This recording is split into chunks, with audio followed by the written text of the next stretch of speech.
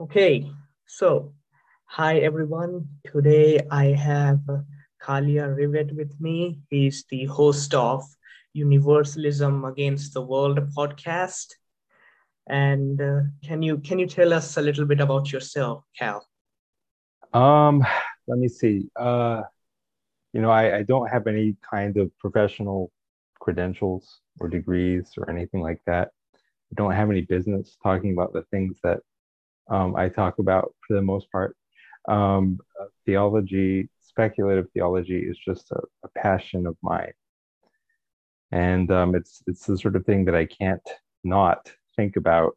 So um, that's kind of why I have spent upwards of maybe 70 recorded hours um, just talking about theological topics because I feel compelled to make sense of them. But it's not like, it's in any way a professional project, or, you know, the production value of my podcast is really low. It's really just, it's an audio journal. It's just me thinking aloud on different topics. Interesting. I mean, I'm an amateur too. I do not have some kind of philosophy degree or anything like that. I just like philosophy as a hobby generally. It's similar to yours. Like I cannot stop thinking about philosophy, theology, you know. So yeah, we are in the same boat, it seems. So, anyways, my first question to you is like, how did you get into universalism, basically? Um, you know, I I maybe first started believing. So I was raised Hare Krishna.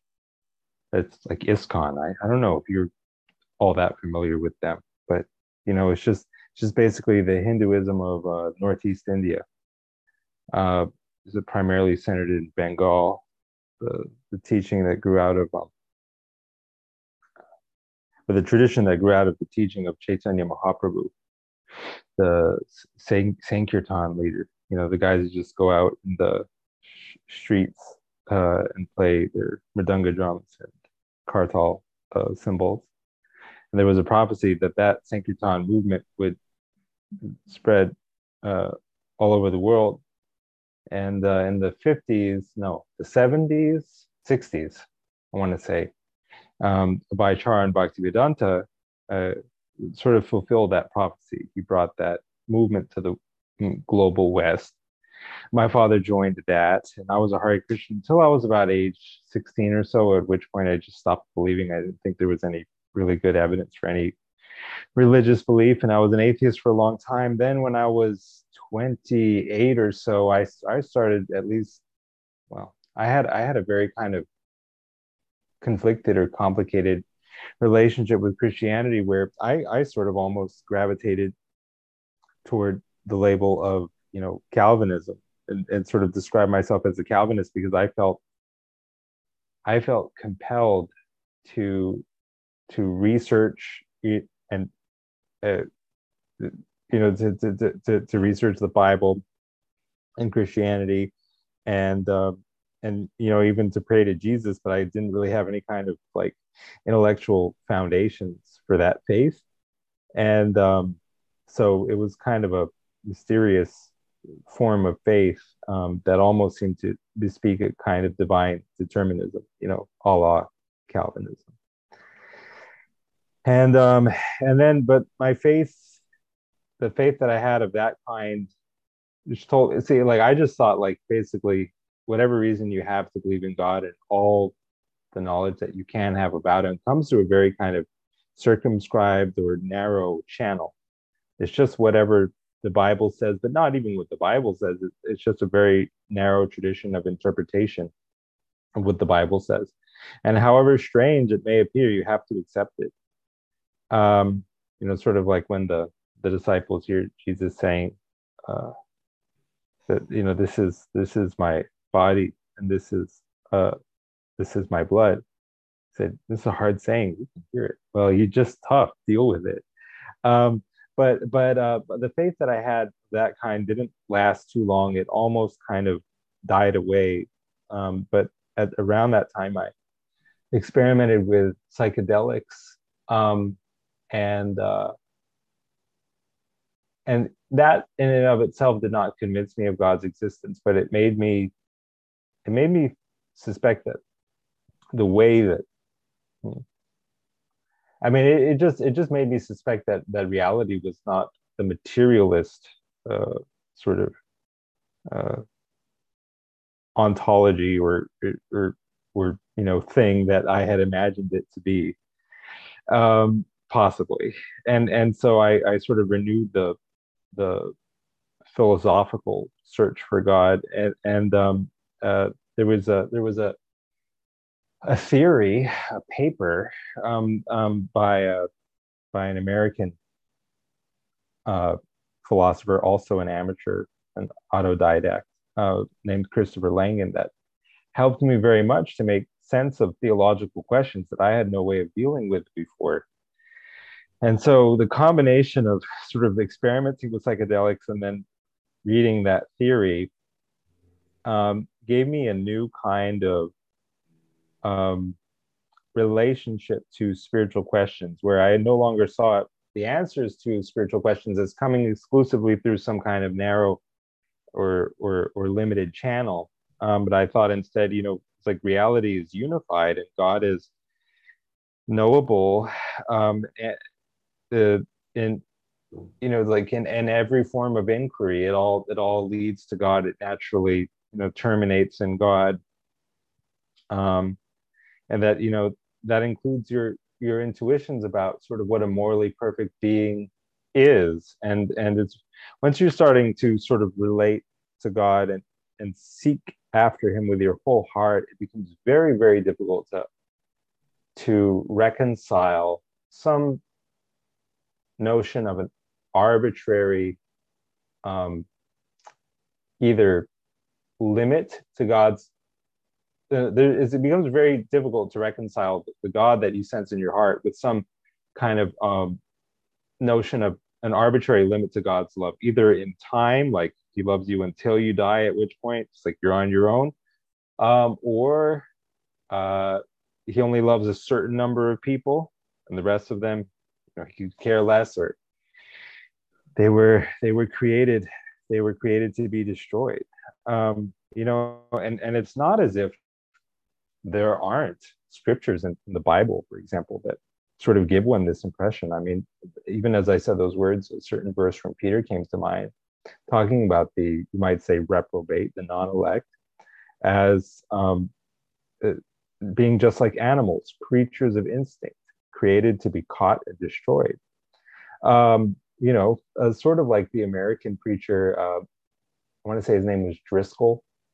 Last name was Driscoll. He was the subject of that recent sort of documentary podcast by what are they? I don't even remember the name of the organ, but it's a media organ, and they did a whole series about this guy his last name was Driscoll, and he had like a kind of tragic sort of rise and fall. And when he was on his Calvinist arc, as the kids of these days might say, he said, "Well, some of you guys, God just created you to be matchsticks. So, if that offends you, just deal." Dang. I think you were talking about Mark Driscoll or something. Yeah, that's right. That's right. Okay, yeah. I've heard him from, I think, Ryan Mullins, I think. I'm not sure. But, it's interesting that our journeys have been a little bit different, but somewhat similar. Like, I was also a Hindu. And I left my former religion because, problem of evil, problem of suffering, divine hiddenness. Prayers did not seem to work. And it felt strange to me that people were like petition praying that, hey, God, please help me get, good grades or something, while some other people were literally dying of horrific diseases, cancer and stuff like that. So it seemed strange.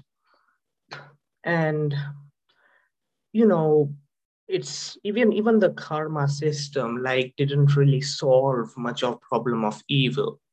Like they would say that, okay, look, so the thing is, Hinduism has a kind of an inductive universalist view. Like you still get like continuous opportunities, infinite, perhaps opportunities to, be with God, do virtuous thing.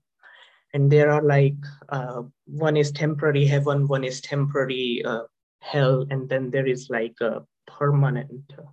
Yeah, I think then there is like the permanent kind of heaven, and you get pretty much infinite chances to get to the permanent kind of heaven. But the problem was the erasure of memories, right?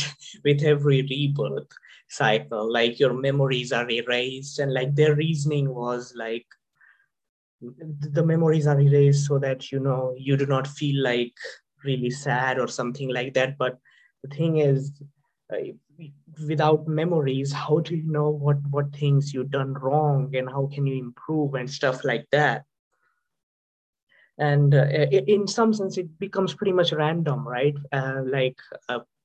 Even though you have infinite chances, but it is like completely randomized, because you can be born as a psychopath in the next life or something like that. And it's like perhaps some will arbitrarily take like a million years, and some will arbitrarily take like perhaps maybe 60 years, and they will get the permanent heaven or something. So that was a problem. And then there was also a problem, like if someone was born in a unfortunate situation, and if we accept karma system, now karma system involves like if you have done bad things in the past life, then in the next life you will deserve to be born in an unfortunate situation. And I thought, if someone deserves that situation that they are in, then why are people actually helping those people, right?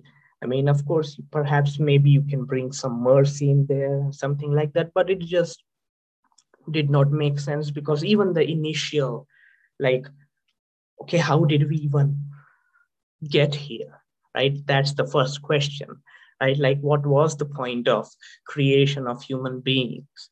Why would human beings turn away from God? You know, even Hindu God is considered like very good, kind, compassionate, caring. Of course, there are some disagreements within the tradition, like there are different traditions within Hinduism which disagree about this stuff.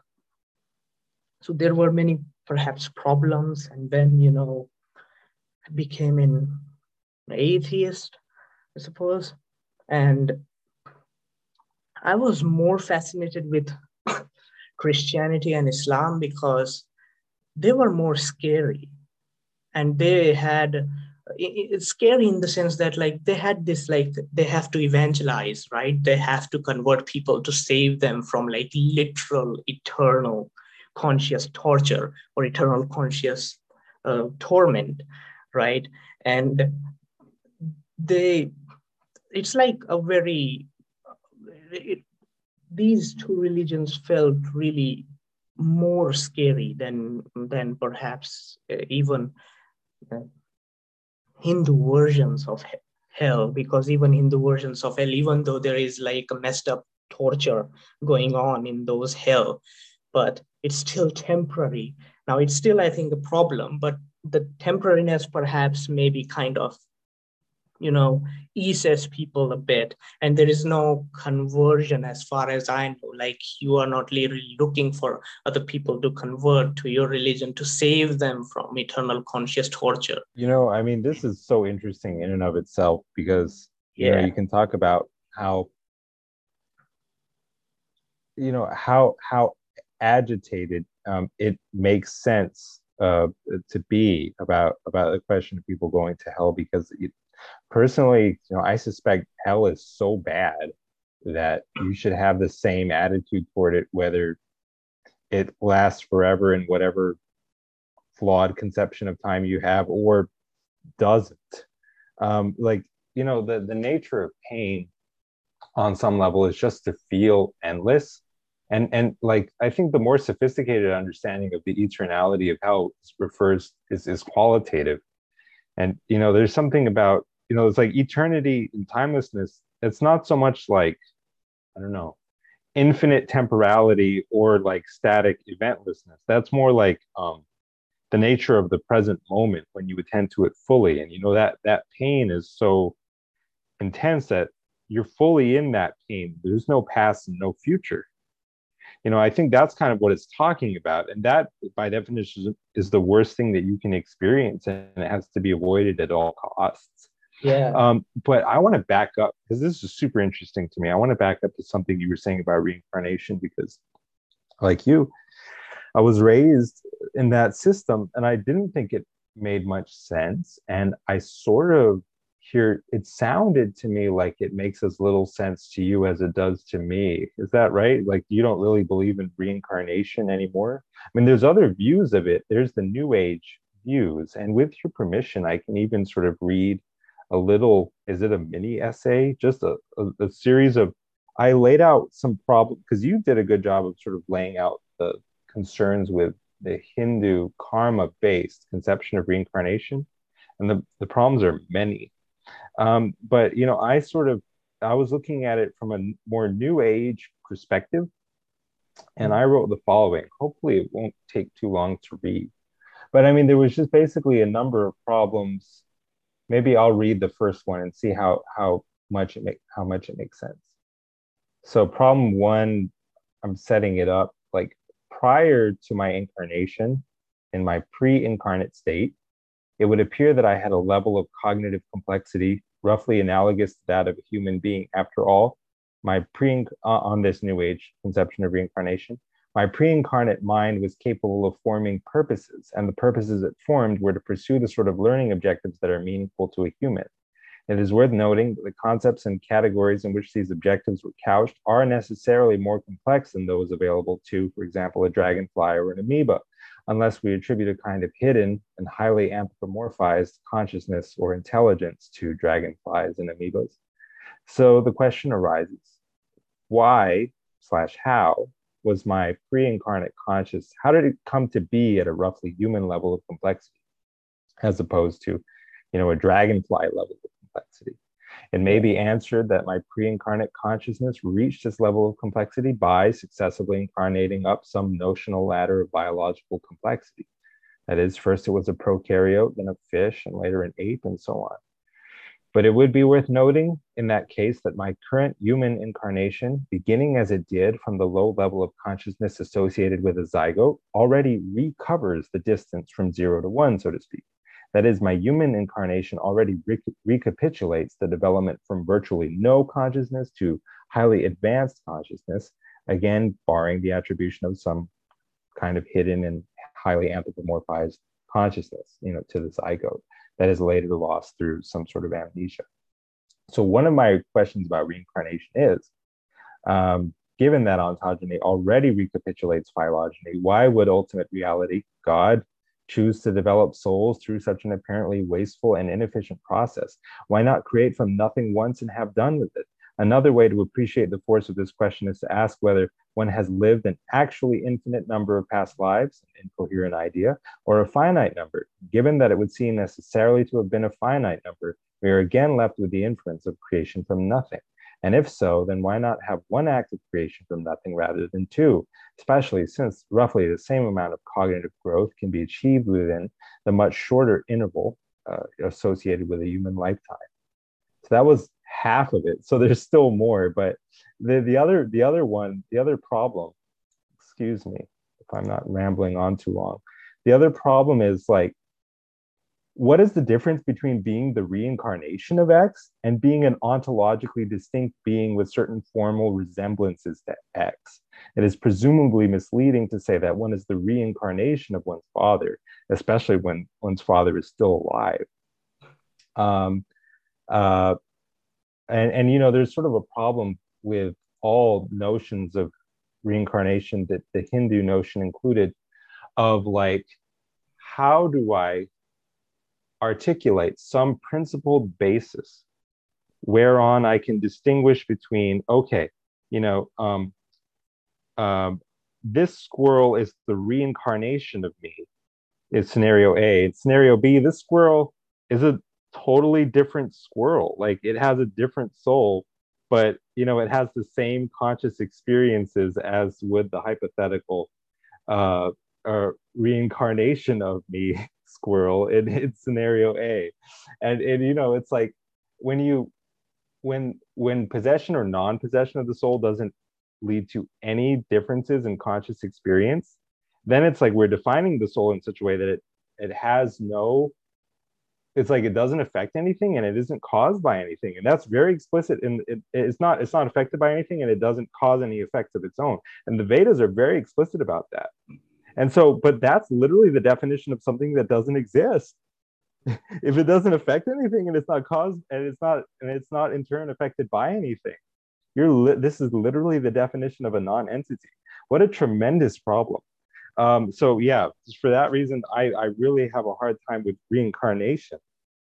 And of course, it could be true in some way that I don't understand, but then again, so could Calvinism be.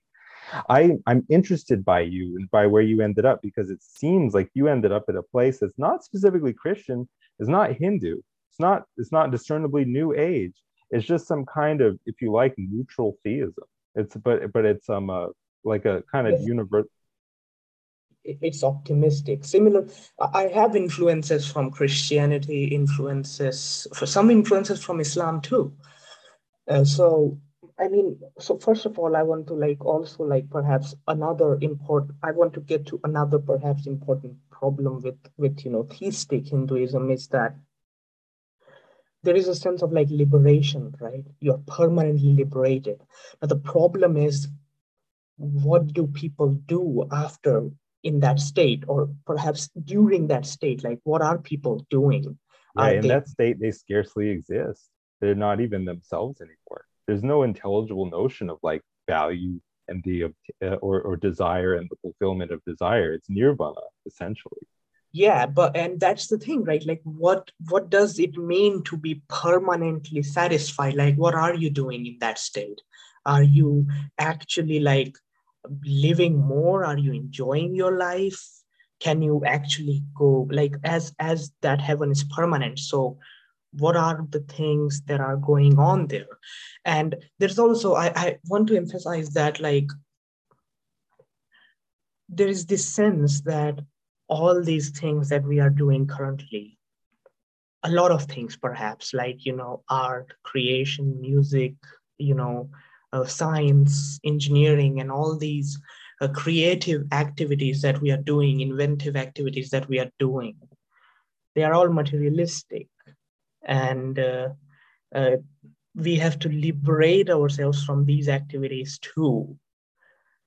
And the problem is, it just seems like you are destroying desire, you're destroying yourself.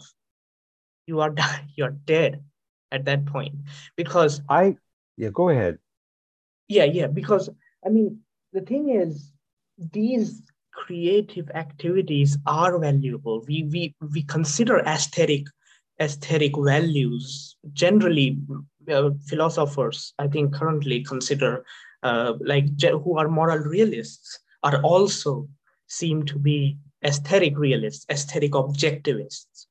So if you destroy aesthetic value completely, where there is no creativity, there is also no need for any creativity, where people are not creative at all, they are just in a permanent state where they are not doing anything at all. They are not creating any music, they are not listening to any music, they are not creating art, listening to art, they're not enjoying themselves in different ways.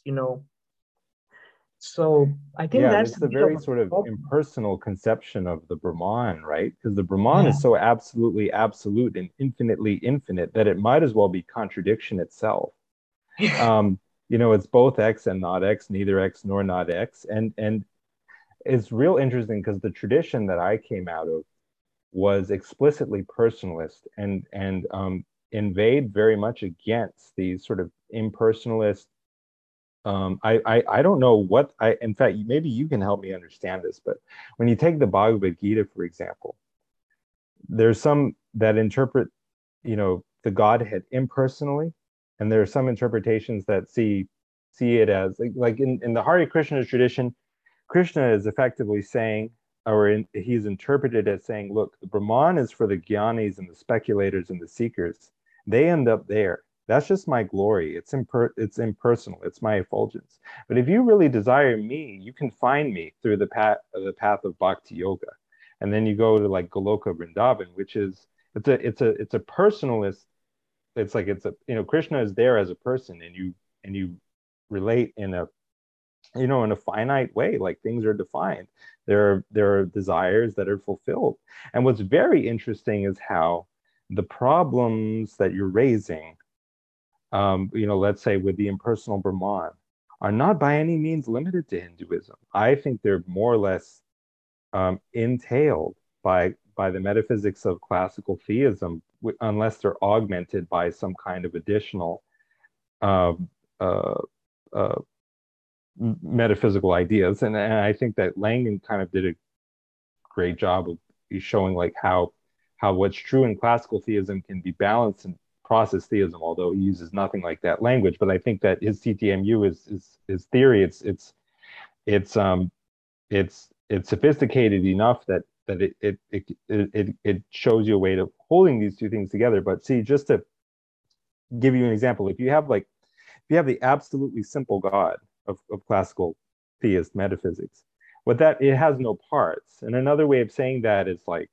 you can identify that with the Brahman, like the absolutely absolute, infinitely infinite, because it's like it doesn't have any internal differentiation. So it's like on one level it's both itself and its complement. That is, it's both what it is and what it isn't at the same time. It has no opposite. And if that thing can't love you because it's beyond, you know, it's how can it be personal? It's beyond personal and impersonal. And how can it be love? It's both love and not love. To say one or the other would be to put a limit on it. I would say that if you take a panpsychist metaphysic and just view the totality of what is real, which is for somewhat advanced reasons necessarily finite, you just think about it like, there infinite totality is a contradiction in terms, and if some things are, then some things aren't. Otherwise, neither predication or active predication has any meaning. So if you have the like the panpsychic consciousness of everything that is, that's theoretically a consciousness that has some sense, like you and I do, some sense of otherness within itself, and which can even relate to its parts or sub-processors as, it can relate to them just as it can relate to itself as a whole, because like all forms of consciousness, it's reflexive. Well, some will say not all forms of consciousness are reflexive, but that's maybe a whole other thing. I Yeah. sort of suspect that they are. But so if you have this panpsychic totality of everything real, like the mind of the universe, understood in the sense of everything real, not merely everything physical. You don't have to call that God. You can call it Shmad. But the question is, what about Shmad? Does Shmad have like actual like literal predicable love for you? And does he have desires? Can he in fact be made angry? Does a lot of the Old Testament language not in fact possibly make sense in reference to him? There's all kinds of interesting questions, and I think basically you need to have both God and Shmad, if you like. Or I also think this is God. I just look at it as the Trinity. It's God in sense A, God in sense B, Father, Son. And then there's the dynamic, the relationship between the finite and the infinite. You can call that sense C is Yeah. the Holy Spirit. But So I would say that I think first of all, I think you would probably know more about this than me because you were much more perhaps immersed in it. Like I was not perhaps that devout. But I would say that you are correct that like my parents are personalists. they believe that, there is a permanent, even if there is permanent heaven, there is like good things will be there, like beauty will be there. People will experience, good things like beautiful scenery, beautiful art. Well, that Or in and of itself, you might say, is finitism or personal. Well, I see what you're saying. Personalism on the side of at least the creatures remaining person. So the Hare Krishnas would say God Himself is there as a person. I'm not sure if your parents would necessarily agree with that. I think they would, like, because I mean, I think if general Hindus who are not uh, that much into, I think, the major philosophy, I think most Hindus would agree that God is a person, and also the heaven they are going to go to is a place where things will happen, go I on. agree. The non-philosophers usually get this right. The Manas Friedman, who, well, he is something of a philosopher, but he's a Hasidic rabbi, and I think he sort of made waves. But I agree with it completely. He said, "Who needed whom? We were just minding our business, not existing. And God created us unilaterally with no input from us." And it's like God God needs us. He needs us to love him. And he has emotions, he has thoughts. Um, he he is a consciousness as well as consciousness. It's itself. Like consciousness itself, or the ground of being, is just like the most generic level of his being, and it's that into which he moves and expands eternally. But um, it's not all there is to say about God. We haven't exhausted, and truly, if God were just like, neither nor, both and, this utterly ineffable, apophatic, absolutely simple thing, or you can't even say thing, you can't even choose one noun that properly refers to him. The whole point is you can't refer to him. You have a definition of God, which is completely equivalent to nothingness. Completely, it's indistinguishable from it. My goodness, the Tao that cannot be named, that can be named, is not the Tao, and I'm not talking about what I'm talking about. So what are you talking about? Yeah. It's like it's go nowhere. Like I'm really with that pre-theoretical approach where it's like God is kind of like, oh, your God is just a big man in the sky, kind of. Yeah, no, kind of. Reality is strange. I think that's how it is. Yeah, and I think, Ryan Mullins, the neoclassical theism, the open theism, I think is very, very like, I respect him a lot. He's sensitive to a lot of these issues. That's in fact yeah, what I and enjoy about his podcast. it makes sense. I like to think of it that way. Like it seems the most sorry, I have OCD, so I mean, I do not want to diagnose myself here or anything, but like I think it makes the most sense. It is the most coherent view, I think, because Ryan Mullins, when he's talking about classical theism and neoclassical theism, open theism, he defines his terms, and those terms actually map our intuitions very well, and they map to, I think, even biblical data well too, and even I think, even in the Hindu books, as I said, right, like I think in Mahabharata and Ramayana, right, God is a being who feels sad, who feels, who is participating with human beings, so it is the neoclassical version, I think, that makes the most sense. And I think any synthesis with, like, Joshua Sijuade, he's a philosopher. I think he has written a paper synthesizing classical and neoclassical. I think Ryan Mullins, I talked to Ryan Mullins about this, and he said, he said, like, no, these are mutually exclusive. Like, if you are a classical theist, you believe in absolute divine simplicity, like divine impassibility, divine timelessness, and divine immutability. then then that is a very different from the neoclassical theism, which is that divine is passible, God is temporal, God is in time, and God is not absolutely simple. So these are very exclusive views, and I think if trying to synthesize classical with neoclassical, I think becomes, I think, in my view, it just seems incoherent. Like, I think so. So Please just give me one moment, just one moment. yeah, yeah, sure.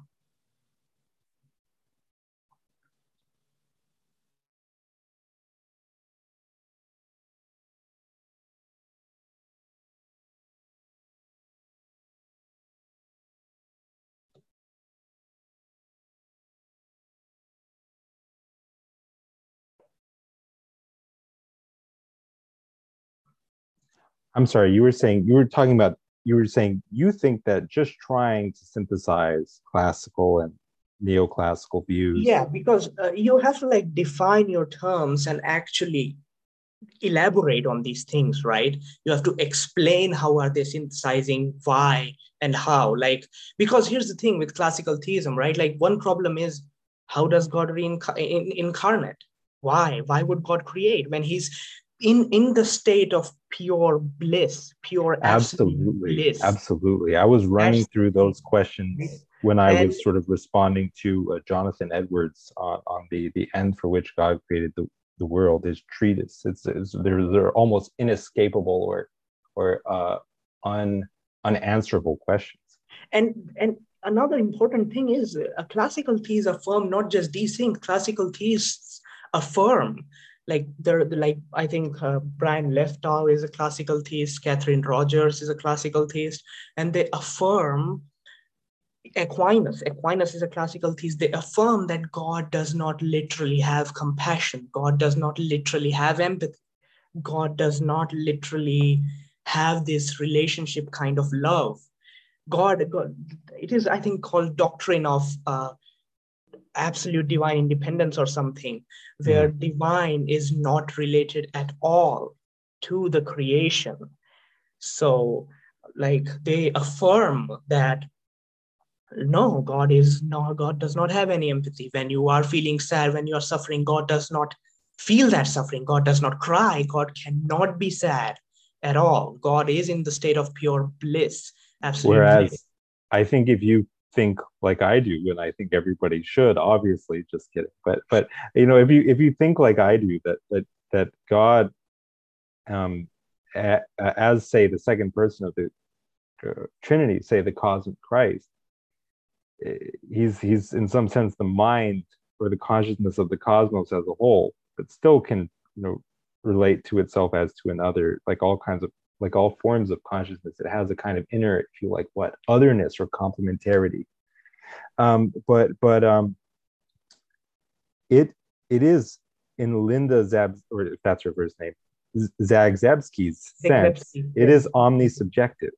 It feels everything that its creatures feel, but sort of in the way that you feel everything that all the cells in your body feel.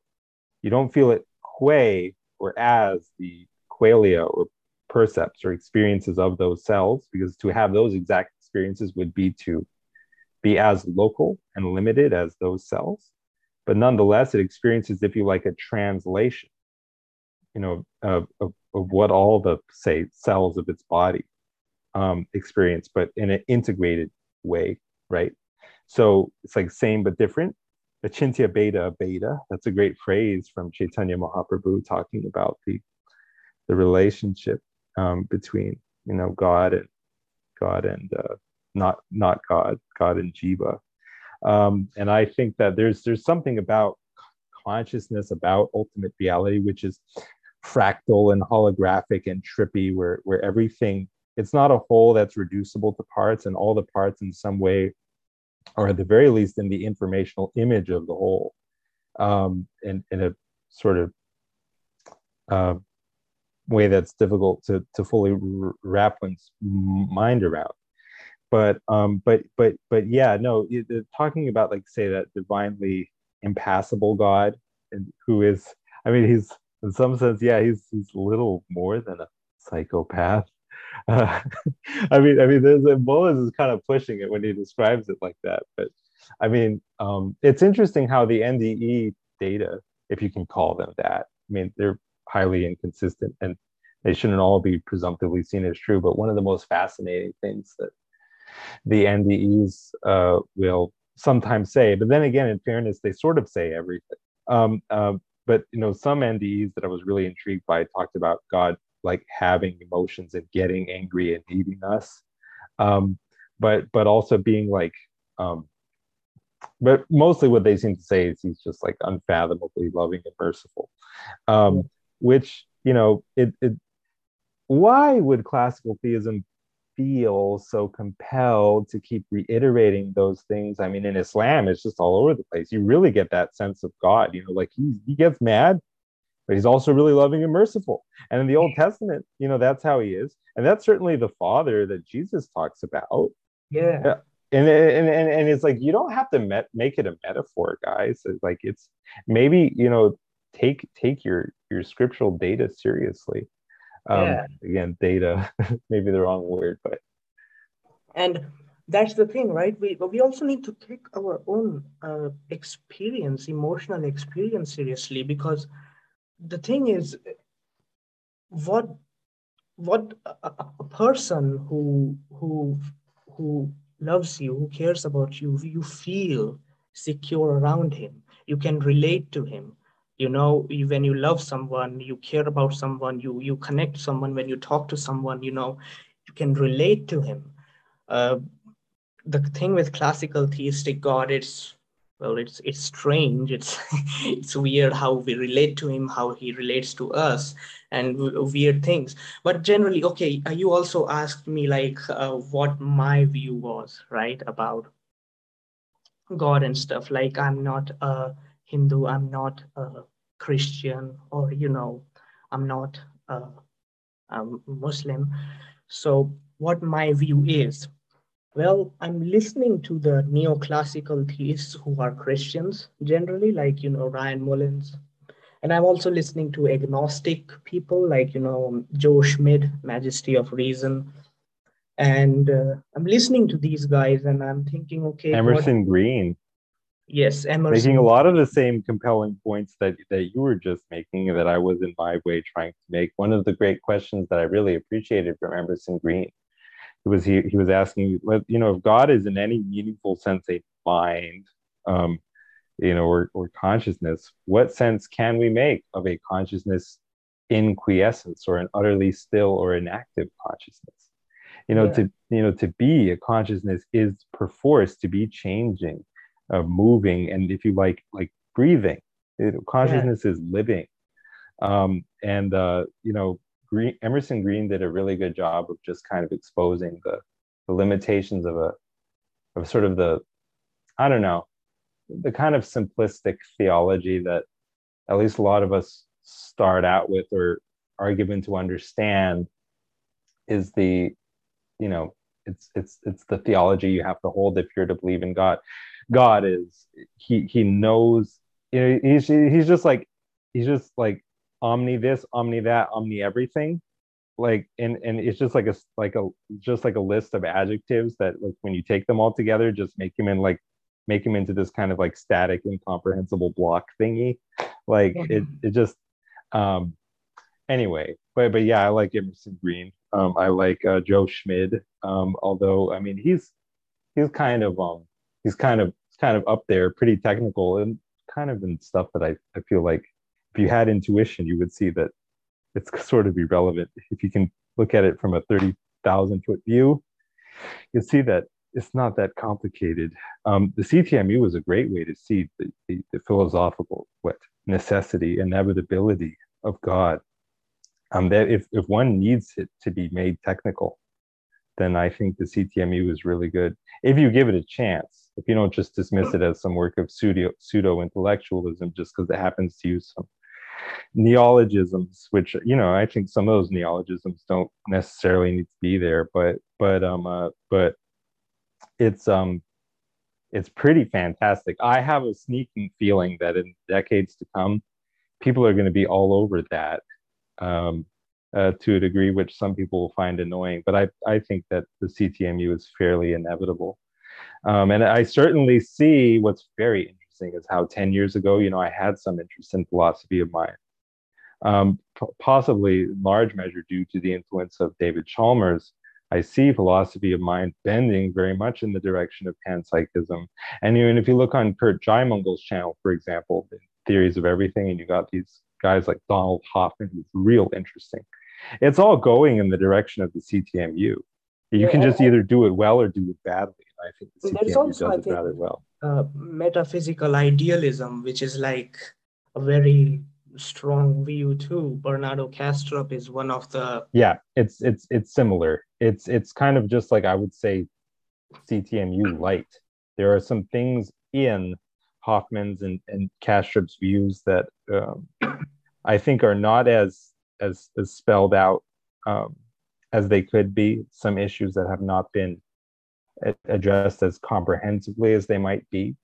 The work of Langen is interesting. I just recommend everyone to check it out. But Yeah, and I think not that. that I agree with the author of. Sorry to keep interrupting you, but it's not that I agree with Langen on everything. When it comes to like teleology, if you like, the will of God, I don't think he seems to appreciate, uh, say the depth of God's love, which in fairness is something we all have trouble appreciating, but just some of the ways that Langen talks about God, sometimes it seems to me like he just doesn't understand. Anyway, so Yeah, so I would say, like, as I said, like, I look at these, philosophers' discussions going on, and I like to think of myself as optimistic theist. And like, when it comes to a particular, when it comes to thinking about which version of theism, like classical or neoclassical or open, I think I'm leaning toward open theism. Uh, I think open theism yeah, makes me too. a lot of sense. Except if you affirm both open theism and universalism, there is a certain, at the very least, paradox there, because you're affirming a kind of divine determinism as well as maximal freedom. But, if you take the view like ethical intellectualism, like basically, if you do evil, Yeah, right and wrong are objective. And if you do wrong or evil, it's because you are ignorant about some key feature of reality, just inescapably. Otherwise, it's arbitrary. All right. yeah, And if you take that ethical intellectualism seriously, you'll see that there isn't any necessary tension between the idea that each soul is maximally free, but they also all end up where God wants them to be, because yeah, God knows what's best for all of us. Um, yeah. Anyway, so yeah. So, I mean, that's the thing that I'm doing. The reason I do not like uh, convert to any particular religion, and the main reason is that I think, well, there were perhaps historical problems, evidential problems, and you have to perhaps, maybe synthesize and, like, I don't know, there are many perhaps things that are stopping me from converting to any particular version of theism. I generally like to stay general, open theist, optimistic theist, well, universalist. if you take God as love seriously, then Jesus is really compelling. That's the thing. Now, does that mean you have to view the Bible as like literally inerrant, and each gospel as being like an eyewitness or journalistic account of events? No, I wouldn't say so. I think I there's a think, lot of stuff in there that's probably not true, or at least not internally coherent, right? And yeah, uh, that's just not required. I think that the Christ event, if you like, Jesus of Nazareth, there's something spooky about him in terms of not only how much he answers one's innate sense of how a true son of God would comport himself if God is love, but also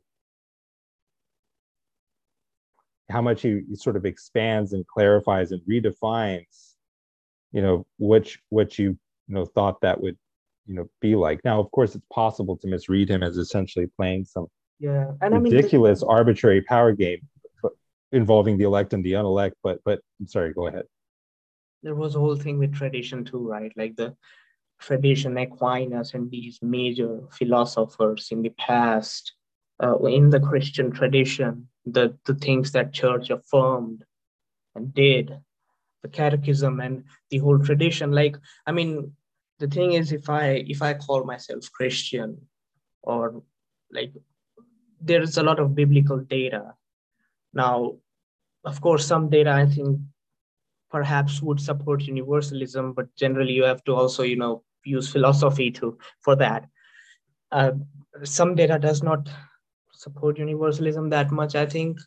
And then there is like tradition, right? Catholics would say, well, the tradition, the out of like a few church fathers, majority of church fathers and saints affirmed a kind of very horrific view of hell, eternal conscious torture, eternal conscious torment. There were many Right. saints who Right. were like said that hell is a very horrific place. There is like, I think his channel name is like Pinched with Aquinas, Matt Fradd, I think. Hmm. Hmm. And he talked But about like eternal conscious torture and how horrible it is, how like he quoted many saints of the church who were like saying like hell is a very horrific place and it is eternal and stuff like that. And I mean, so it's that if I call myself Christian now and like read the Bible and stuff like that, then of course there are other Christians that I have to perhaps talk to, and they would say, hey, you are fight not a with real Christian. you have to kind of like just use basic common sense to convince them that God is not Molech that won't sacrifice his children, to the Yeah, that's the fire, to thing, some right? abstract principle of like eternal retribution. Um, the Yeah, well, you're certainly right to point out that not all, say, the biblical data agree or indicate or suggest that there is a final restoration, Yeah. or apokatastasis. Mm. The book of Revelation, which is at the end of the Bible, and which most explicitly seems to touch on the topic of judgment, the final judgment, second death. It clearly seems to envision a final separation between the saved and the damned. And now Revelation, it's not only what I mean, Protestants pride themselves on, you know, the principles of sola scriptura and tota scriptura, only scripture and all of scripture. And yet, Luther said, quote, he said, I consider this book neither apostolic nor prophetic. And he almost wanted to throw it out, but then he realized it had propaganda value.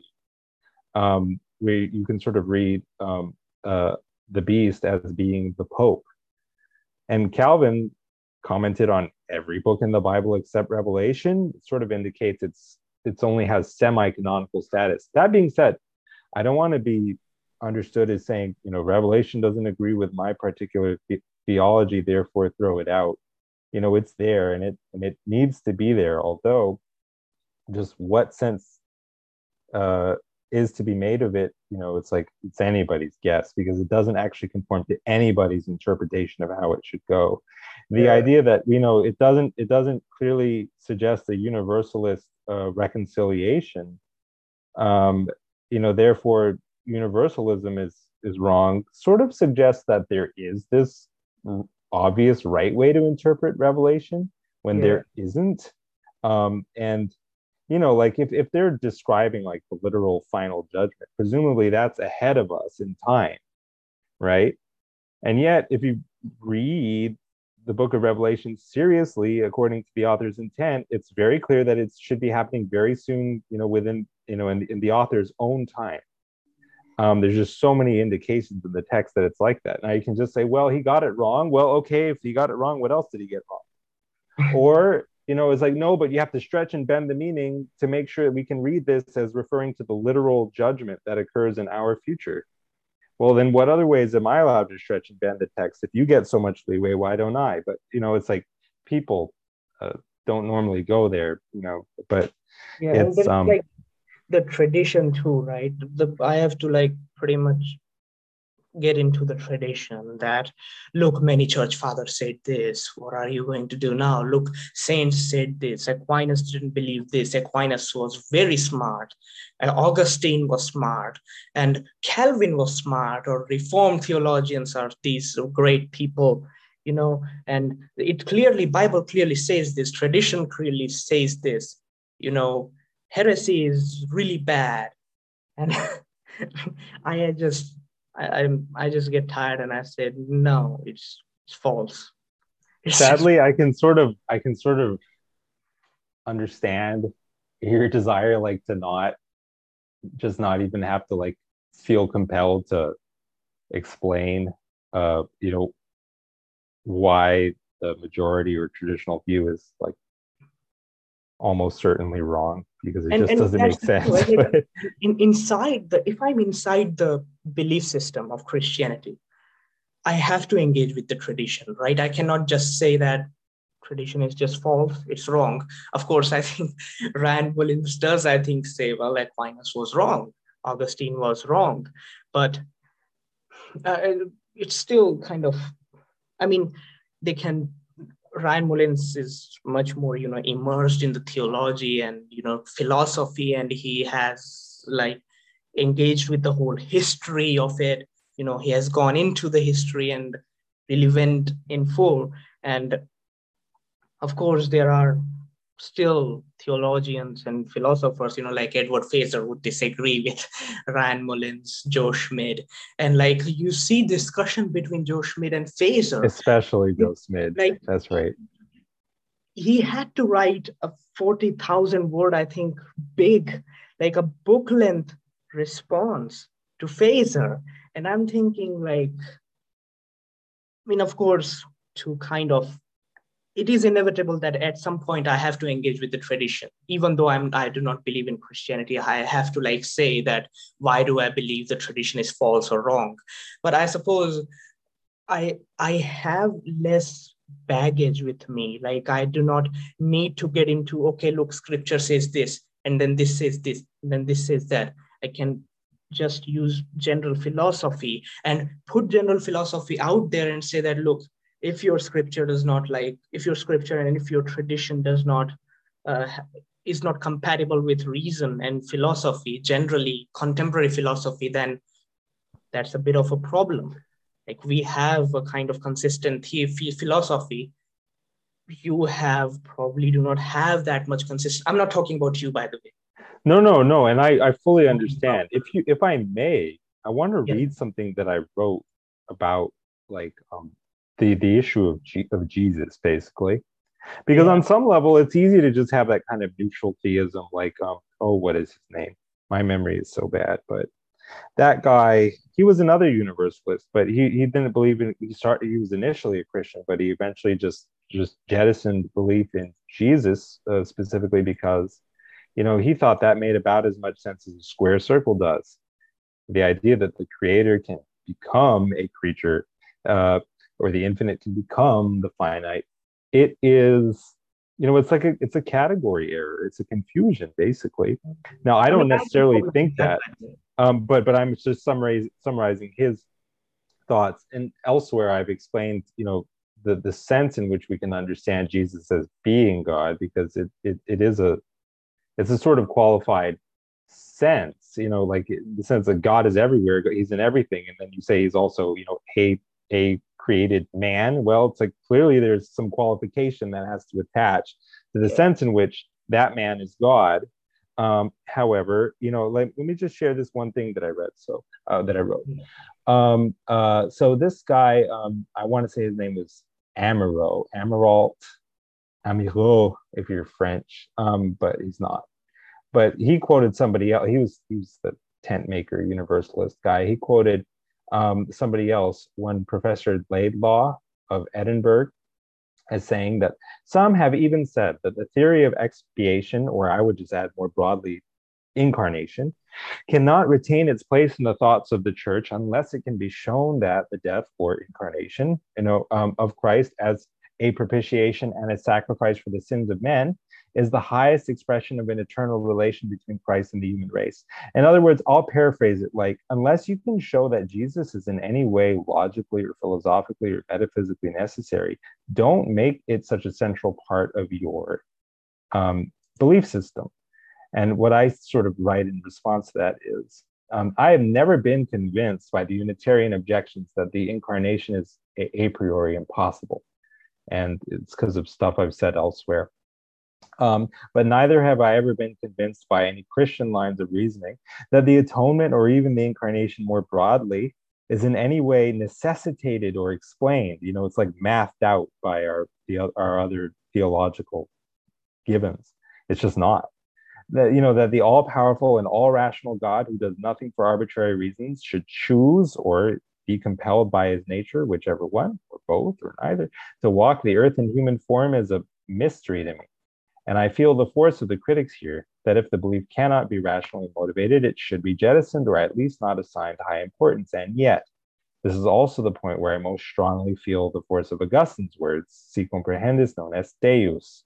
So if you understand that it's not God, or just in some sense that if you think that, how to put it, there's something about the mystery of Christ, which is, it's a refreshing contrast to this sort of closed box where it's like God just fits in my box. It seems in the figure of Jesus, it seems to open into something living and personal and other, always eternally, you know, other and more and beyond what one can you know, conceive within the tiny confines of one's mind. But I know I'm still appealing to mystery. Well, I would just say that I don't believe that anyone has done the job where they explain that theism necessarily leads to the incarnation. I also don't think anyone has ruled it out. Yeah. And for me, there's something about Jesus where if you pay attention to him and you take him seriously, there's all different kinds of reasons um, to lead you to believe or suspect or have faith, or you know, whatever exactly the the the description is. There's something really suggestive about Jesus, but to put it mildly, there's something going on there in the Christ event. If you take it seriously, it opens up the door to like a different way of understanding reality, and that is a little bit mystical and Gnostic, some might even say. But it's the forms of Christianity that are too like radically un-Gnostic and anti-Mysterian that that most miss the mark. Like, you know, I'm thinking again of Calvinism. So anyway. Yeah, and the thing is, as you said, right? Like, I think perhaps reincarnation is okay. Like in my view, like there is a possibility. Like I do not think that. Jesus pointed at John the Baptist and said, "This, if you can believe it, this is Elijah." What did he mean by that? You know, like when he said of Judas, it would be better for that man had he not been born. But he meant that literally. It's like not necessarily, like not necessarily. But you know, because otherwise, as one commenter pointed out it was a YouTube video of some apologist guy's presentation. He had a very insightful question at the end of his talk, asked, you know, if we take Jesus' words like literally, non-hyperbolically, then we are to assume that the universe that God created is good, but it's not actually good for everyone in it, and that for Judas, the best possible universe would have been that in which he had not been born, assuming any sense can be made of like one being better off not existing. But it's like, no, come on, it's just hyperbole. So anyway, don't read too much into anything that Jesus says necessarily. You know, he's using hyperbole sometimes, but there is I see now I already lost my train of thought because I go on too many tangents. But yeah. Yeah. So I think that, you know, I think like Christians like you, Joshua, reincarnation. Yeah, you know, sorry, real fast. I'm so sorry. It's just he, you know, they asked Jesus if like the disciple whom he loved, I think it's in John's gospel, They ask him if he's going to be the the sort of the Jew who lives forever until the return of the Messiah, the wandering Jew, as he's sometimes imagined. And Jesus says something like, I could be bungling this, but Jesus says something like, well, if he should remain until I come, then what is that to you? Just your job is to follow me. So reincarnation is like, if that's the best possible way things can be, if things are more beautiful that way, then yes. That's different than saying that any version of it that's been articulated here makes any damn sense. Um, but anyway, I'm sorry for interrupting you so much, but that's what I wanted to say. No, it's okay. It's okay. So I was saying, like, as I said, right, like Joshua Rasmussen, you, Eric Wrighton, and David Bentley Hart. And I think there are many ways you are like perfectly rational, reasonable, and I think true. Yeah, I mean, since I'm not a Christian, so of course there are some things that I believe are false with Christianity. But I think you can be reasonable, rational Christian. Like there's no problem with that. I think if you get rid of eternal conscious torment, that's a great improvement. And same with if you get rid of annihilationism. I think if you are a universalist, that's a huge improvement. And Christians have been very influential to the views that I hold. So I think it's incarnation is all right with me. Many things are all right. It's just that I do not want to deal with the within the tradition. If I get into Christianity, I do not want to deal with their like. I do not want to. Baggage, all the Yeah, confessional extra baggage that okay now dogmatic baggage. Well, you I have notice this that scripture. Jesus didn't do that much. Jesus didn't have much to do with that either. To quote or paraphrase Archbishop Rowan Williams, you don't ever see Jesus rounding on his disciples and then, making them spit out some catechumenical answers. Or it's like, now explain the relationship between justification and grace and works. And it's like, he doesn't ever do anything like that. Jesus seems to see God as having common sense. Um, and by and large, everyone else in the Bible does too. We just develop strange theologies that make salvation. It's like even the idea that it's like heaven is a place that you can go to and there are conditions attached to it, and you can conceive it as being this restrictive or this unrestrictive or whatever. It's like that's not right. It's like there at the when you die, there is you can no longer maintain the fiction that this life is all there is. Just necessarily you can't.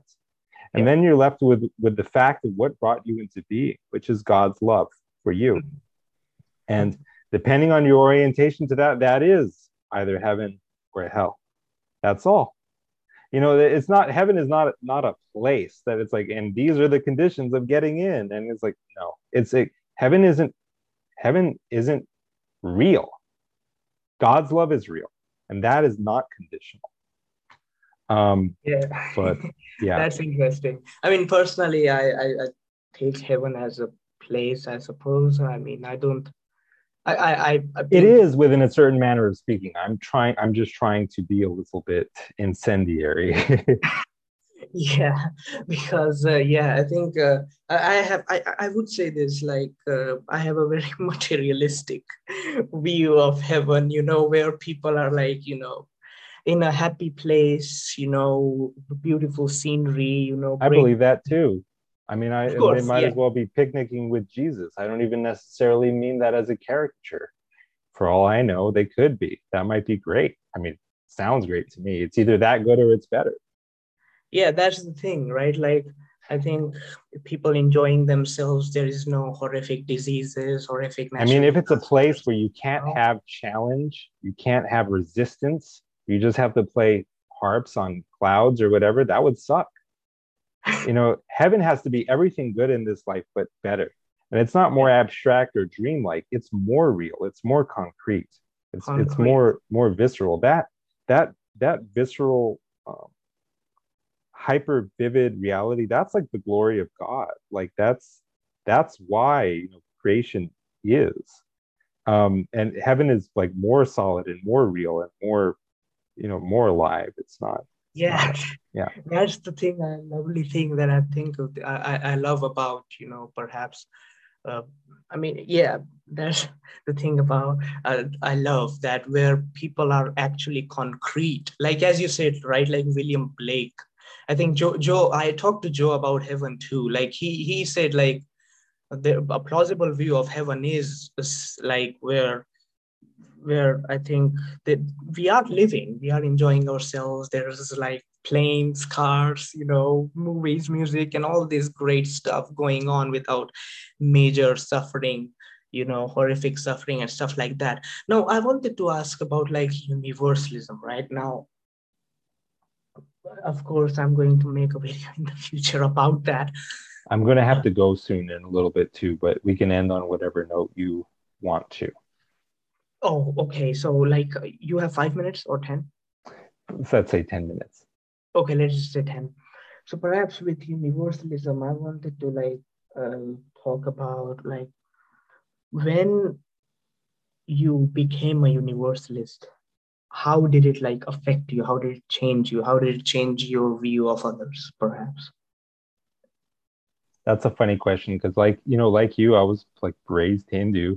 Hindus are universalists, Yeah. and I kind of I can recall it was like for a time I was fighting with God because I strongly believed in Jesus, but I also I listened to a very beautiful and compelling lecture in the Rethinking Hell convention.